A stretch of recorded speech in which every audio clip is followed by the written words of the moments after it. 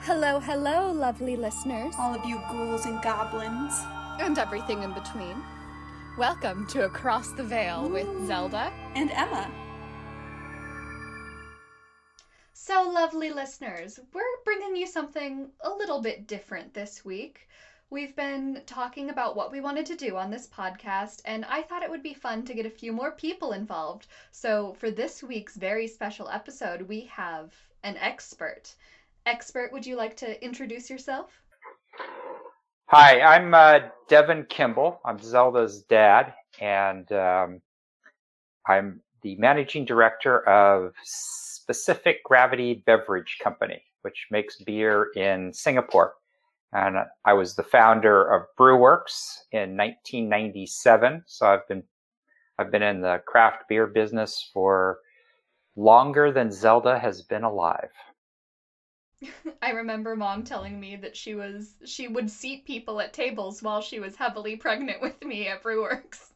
Yeah, it was Valentine's Day, actually. And we were really busy, and it's a big restaurant, and it was hard to get enough people to work then. So she actually made some money. Got tips. Got some tips. I remember one guy pulling up a chair and say, "Oh, sweetie, you should be sitting down." And she should have been, because Valentine's Day is the 14th and my birthday is the 17th. Yeah, so that was pretty close. That was pretty darn close. Yes, all this to say, my dad is an expert on beer, and that's something we kind of needed for this very special episode. Well, let's see what we got. Well, so everyone knows about leprechauns, obviously. But have you ever heard about their boozy cousins? So, my family, we've recently taken a bunch of ancestry tests, and we're pretty Irish, for the most part. But I thought it would be really fun to discuss the cluracan, which is the lesser-known relative of the leprechaun.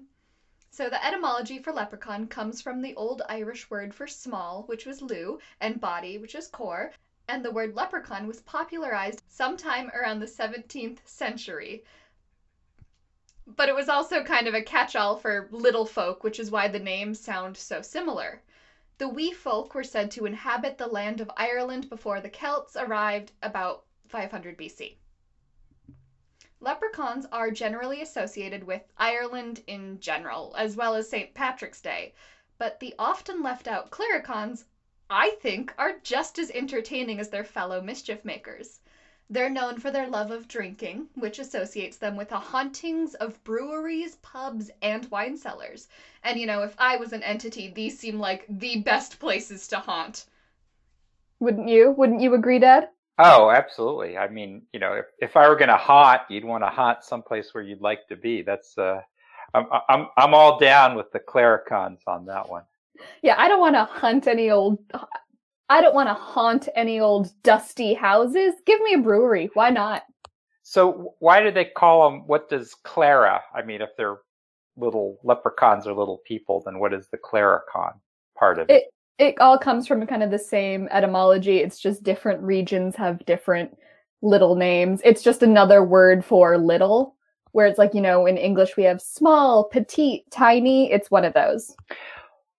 Well, it's kind of funny. I was just thinking about it because I know that they're known to haunt wine cellars, and I think you'll talk about that a little bit. But the British call Bordeaux wine, they call it claret. Oh. And I hadn't really thought about this before, but a claret is kind of a good word for something that haunts a wine cellar. A lot of the wine in Great Britain, in Ireland, comes from the Bordeaux region because that was historically part of England. Actually, it kind of went along Eleanor of Aquitaine and back in the day. And you'll see actually in Bordeaux, there's a lot of Irish names associated. Burton and Taylor, and there's a whole host of these that show up on French wine labels. That, how funny! Is kind of interesting. So, there's a tremendous connection. And to me that rings true. That makes a lot more sense than that going for beer than bread. And when you talk about beer and you talk about fermentables, if you look at these old recipes, and there's been recipes around, I think McGovern is identified yeast 7,000 BC and further back than that, and China. And in fact, Dogfish Head has made some beer with that yeast in the Etruscan tombs, and they work with Dogfish Head. McGovern works with San Colagione at Dogfish Head to do some of these beers. They've got one called Midas Touch, which is some scrapings from a early Mesopotamian vessel. But what they find is it's beer that we know it now is defined by the Reinbachsgebot as 3 ingredients. They didn't know what yeast was, so that wasn't the 4th ingredient that people often cite. Water, grain, malted grain, barley, and hops. So the fact is that beer was really made with anything fermentable. So it could be dates if you've got them around. It could be grapes if you've got them. It could be honey. It could be a whole range of things. And what we find about yeast too, actually one of the hardest things about making hard seltzer out of sugar is there's very little nutrition in white sugar. So the yeast, you have to feed it vitamins basically to make hard seltzer, because unlike grain, there's not much for the yeast to chew on, as it were, to survive in like something that's just sugar. Mm-hmm. So yeah, you're telling me a White Claw a day keeps the doctor away because there's vitamins in it? No, that's only for the yeast. The yeast used up all the vitamins for, I don't know, maybe there's vitamin C if you get an orange one, or vitamin E or something. Yeah, it's strictly for medicinal purposes. I don't think it's for health tonic reasons. No, what I'm saying is that beer wasn't strictly just the small number of ingredients that we know it now. They'd throw anything in there. And yeast has acculturated itself over years for eating all kinds of different sugars. Anyway. Great. Yeah. It's great. Now we know a lot more about the science of beer. Yeah. So, I'm sure that these clericons, they were helping out with this. And the reason that they were there is that humans needed a little help. And it took a while. You can basically take anything that's sweet, open it up to the environment, and it'll start to ferment. So people who say that they don't drink alcohol, and if you've had orange juice in your refrigerator for 3 days, it's going to have traces of alcohol in it, because yeast and bacteria eat sugars and it breaks down into alcohol and CO2. And one of the things about beer is, throwing all this stuff into it, or wine, it was probably pretty awful stuff. I mean, it made you feel good, but I don't know how good it tasted. And the reason I say that is because, what we're used to is when we make a beer, we make a wine, we boil everything, or we use sulfur dioxide in wine, and it kills all of the bacteria. And then we add back in the yeast that we've chosen. So you get a certain strain of yeast that you like, and yeast produces flavors and things that you're looking for in it. In fact, there's a brewery in San Diego, and what they do is they make one wort stream, and then they apply 3 or 4 or 5 different yeasts to it. And even though it's got the same grain and the same hops and the same water, and it came out of the same brewery, by putting a different yeast into it, you get very different flavors. So that flavor, and each brewery will have its own house strain, or a strain that they use in particular. And these strains were actually, until Pasteur, we didn't know what they were. And Pasteur looked under a microscope, and he figured it out, that it wasn't spontaneous fermentation. So up to his time, that's what they thought it was. A little bit of magic. It was magic, and basically what you did was you took stuff that had been next to the stuff that fermented well, and you reuse that instead. Oh, great. Well, now that we know almost a little bit of the history of beer, let me give you some history about Cluricons. So folks say that Cluricons are the cousins of leprechauns, and their similarities are pretty strong, especially in the folklore. They're both known as guardians of hidden treasure, and they've often been mixed into one entity that makes shoes. You remember that scene at the beginning of the movie Elf? Yeah, it's kind of like that. Different species of elves do different things. They're not all mending shoes. Some of them are wrapping Christmas presents or baking cookies in a tree. Sometimes, in the Cluricon's case, they're getting drunk. They're just having a good time. And we gotta respect them for that.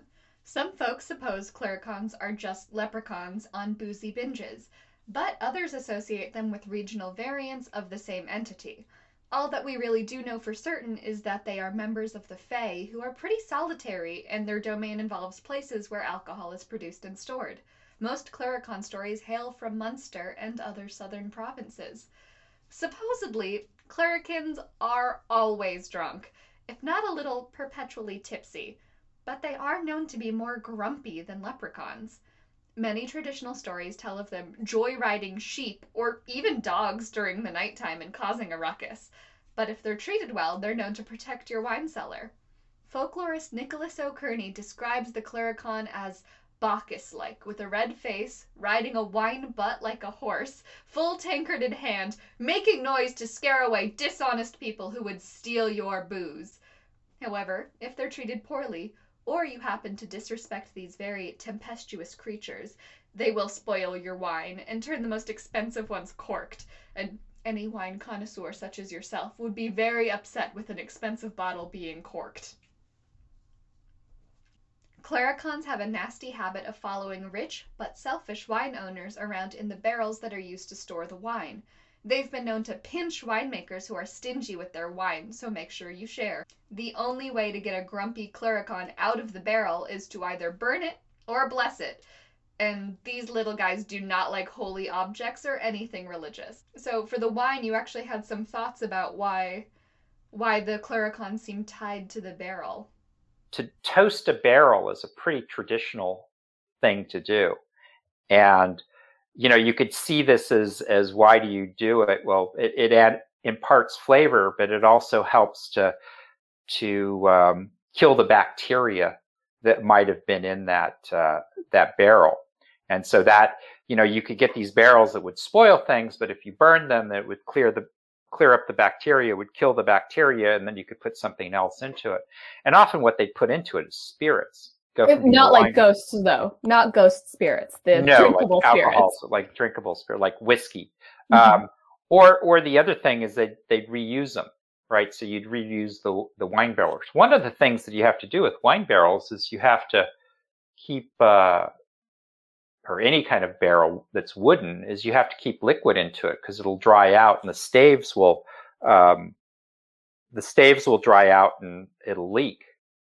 So, even when you're not using it for wine, you'll keep it full of water so that it doesn't end up leaking. Nice. Well, if you were curious, it's pretty easy to separate a Cluricon from a leprechaun.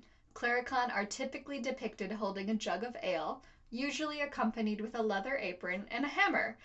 It is very insulting to a leprechaun if you confuse it with a Cluricon, so make sure you know the difference. Cluricons wear red and plum colors instead of neutrals and greens like leprechauns. Cluricons are also known to have wild facial hair. The Cluricon is known to carry a magical purse, and sometimes this object is depicted as a pewter beggar's cup, but basically this is the thing that the creature holds in order to extort money from people. Sometimes it is said to contain a magical shilling that always returns to the purse of the owner, no matter what happens to the coin. This is called the lucky shilling. So the lucky shilling is really important to the mythos of the Cluricon, but you actually think you have a scientific reason for why this coin, which is so important for, never being able to be spent, comes up in the mythology. I don't remember. That's the yeast coin that you're talking about. Yes. We were talking about you need something that that always returns, right? So because we didn't know what yeast was, you couldn't go out and culture up a yeast, which is what we do. We raise it. Whenever we make a beer, and what they would do is take something and throw it back into the vat. So you take something that was from a vat that was successful and it worked, and you reuse that yeast again. The Norwegians actually have these crowns that absorb the yeast. And they pull it out, and they hang it on the wall, and when they brew the next time, they throw it into the yeast, or into the vat that they're brewing on, and that restarts the fermentation because the yeast gets into everything. I mean, yeast is everywhere. The wine grapes will spontaneously ferment. You crush them, and there's yeast. A lot of the white yeast is on the outside of them. So the shilling is probably something to do with that. The other thing that it made me think about was there was actually, if you would accept the king's shilling, they could press you into service in the Royal Navy. And because beer wasn't exactly clear, they would come in pewter mugs. And what these agents, unscrupulous agents for the British Royal Navy would do is they would put a shilling into the pewter mug, and as you drank it, you'd say, "Oh, what is this shilling?" And once you touched it, you had accepted that, and technically they could press you into service. Ooh, tricky. Well, which is very tricky. It's kind of, and then it's very Cluracan of you to do to trick. Yeah, exactly. People. They are big tricksters. And what you'll see sometimes is a pewter mug with a glass bottom in it. And the reason for that is that you could hold it up to the light, and you could see if there was a shilling on the bottom of it, so you didn't get pressed into service, some far-flung place in the Royal Navy. Was one of the reasons. But yeah, the other thing that was funny that you remarked about, red and plum, those are obviously colors of wine. Leather aprons. Back in the day, if you're dealing with hot wort in a brewery, there's a lot of hot water and boiling sugary wort. Leather was the thing that protected you. If you wore cotton or any kind of material that would absorb the water, you could get burned. Oh. So you needed to have, if the hot wort would splash on you, you'd open a valve accidentally, you'd hit it sideways.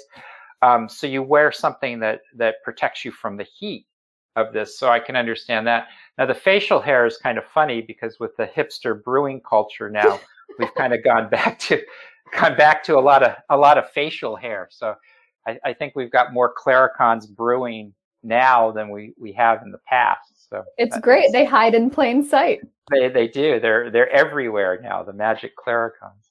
And their red faces. Sometimes when I drink a little bit too much, I get red around the nose and cheeks. So they're very rosy creatures. Absolutely. Yeah. Well, the most well-known Cluracan tale is called The Haunted Cellar, which was famously told by Thomas Crofton Croker in 1825. Most of what we know of these creatures is what we learn in this story. Are you ready to hear a little bit of Cluracan lore? Absolutely.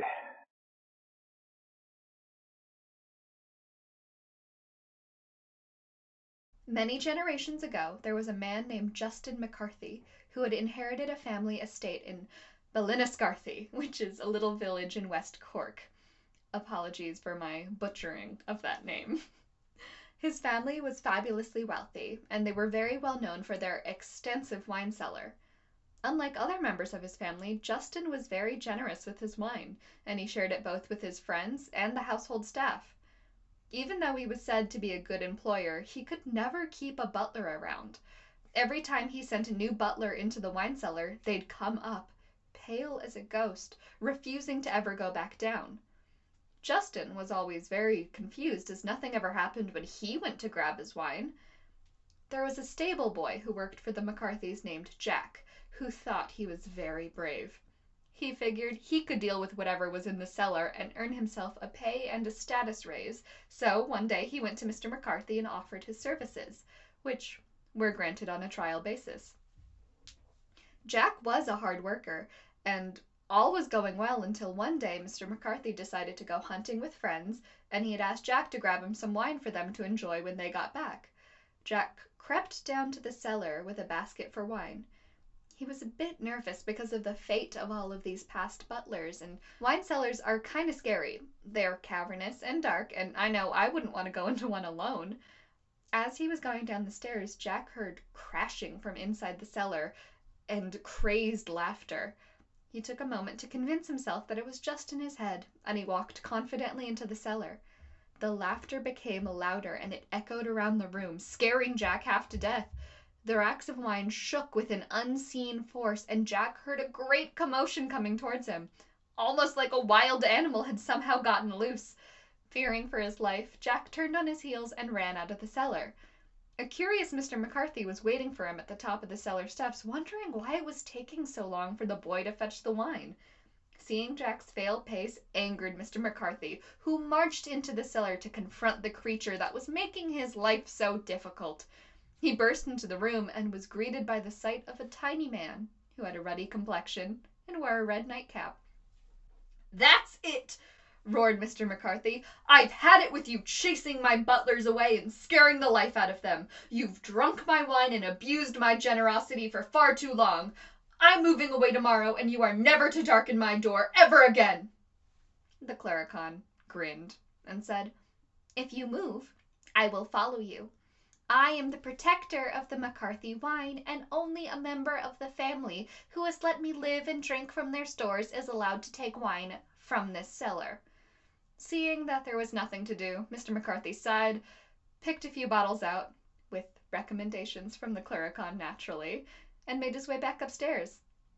After that night, he'd always go and fetch his own wine, and share a little bit with the little man who was so determined to protect it.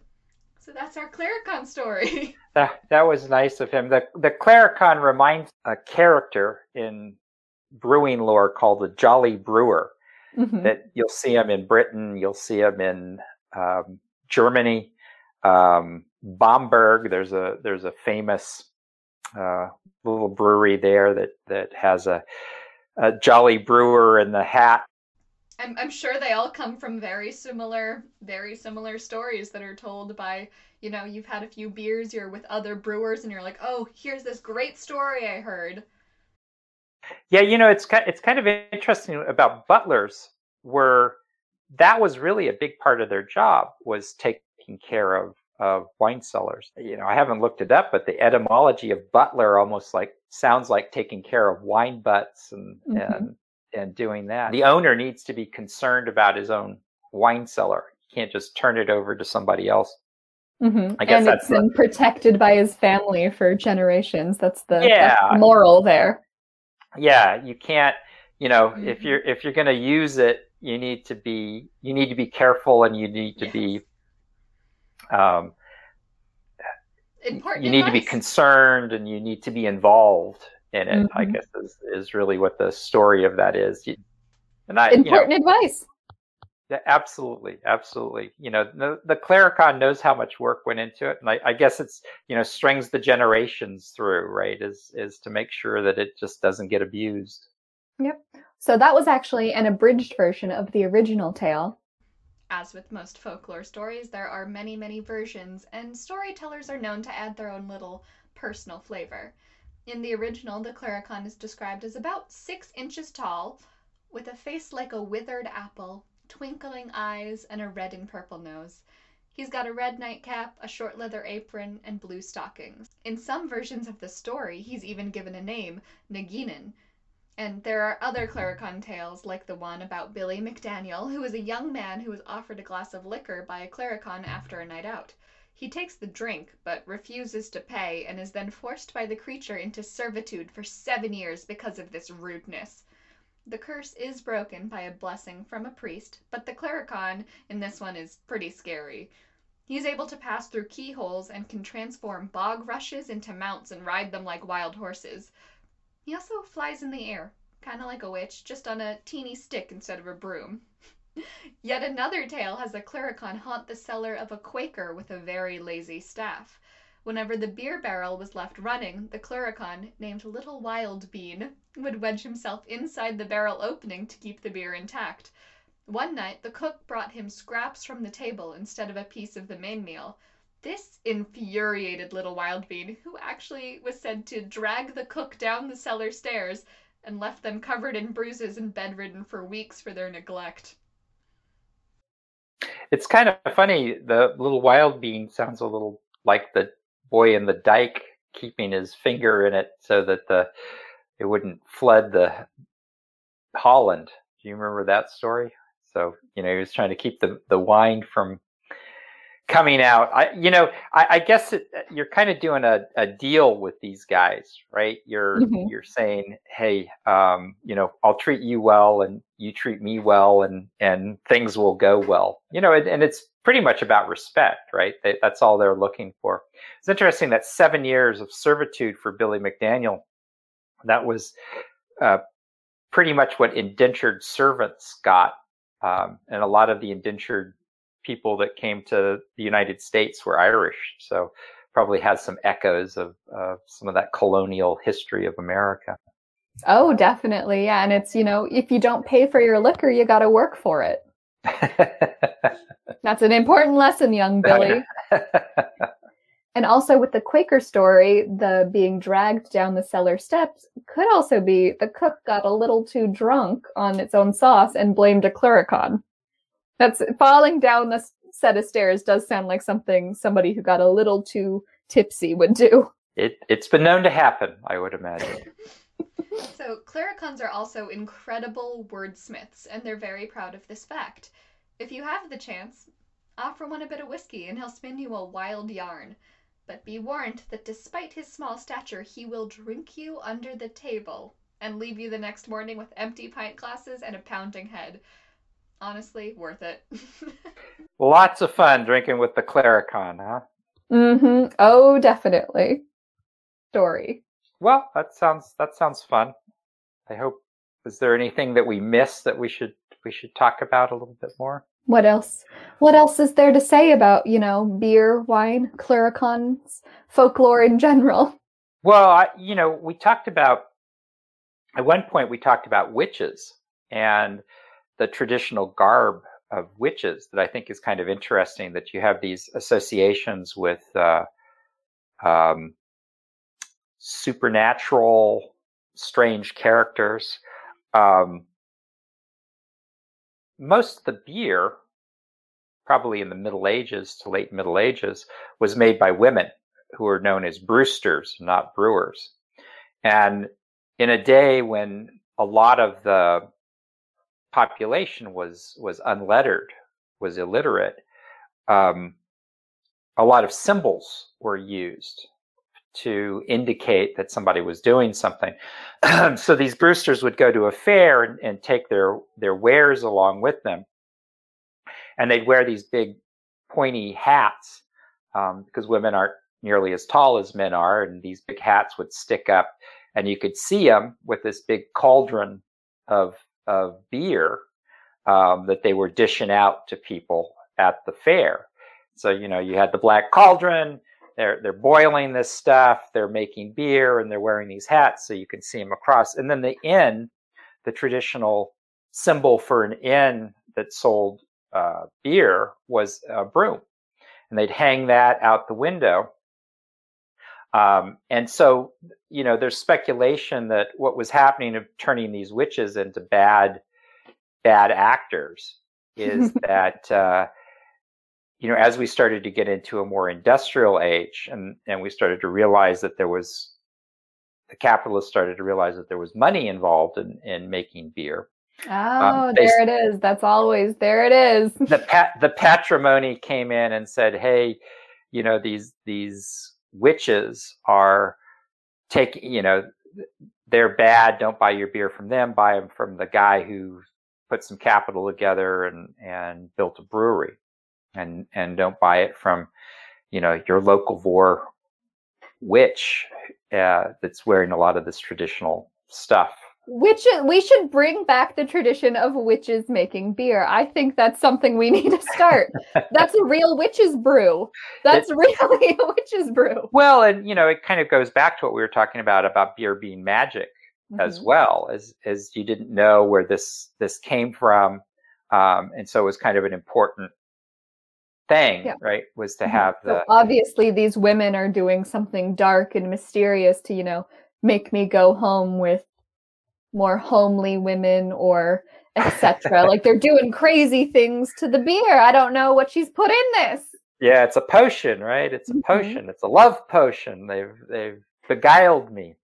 So I think there's a lot of this mythology around alcohol, and it's interesting. You talk about the clericons being loquacious, having kind of the gift of gab or of poetry. And I just saw something about alcohol and evolution and about some of the bad stuff that it does to you, but it also tends to give you ideas and make you romantic and come up with things because it inhibits you from a lot of the other issues that you have when in thinking about stuff. And so there's some evolutionary good, that comes out of it. And it's this kind of like a little bit's fine because you need to be steadfast most of the time, but too much of it will ruin you. And I think that's kind of the that's kind of one of the lessons that everybody has to learn is that what the right amount is. Everything, including moderation, from time to time. Well, lovely. Thank you so much for chatting with me about clericons. My pleasure, and I hope to meet one.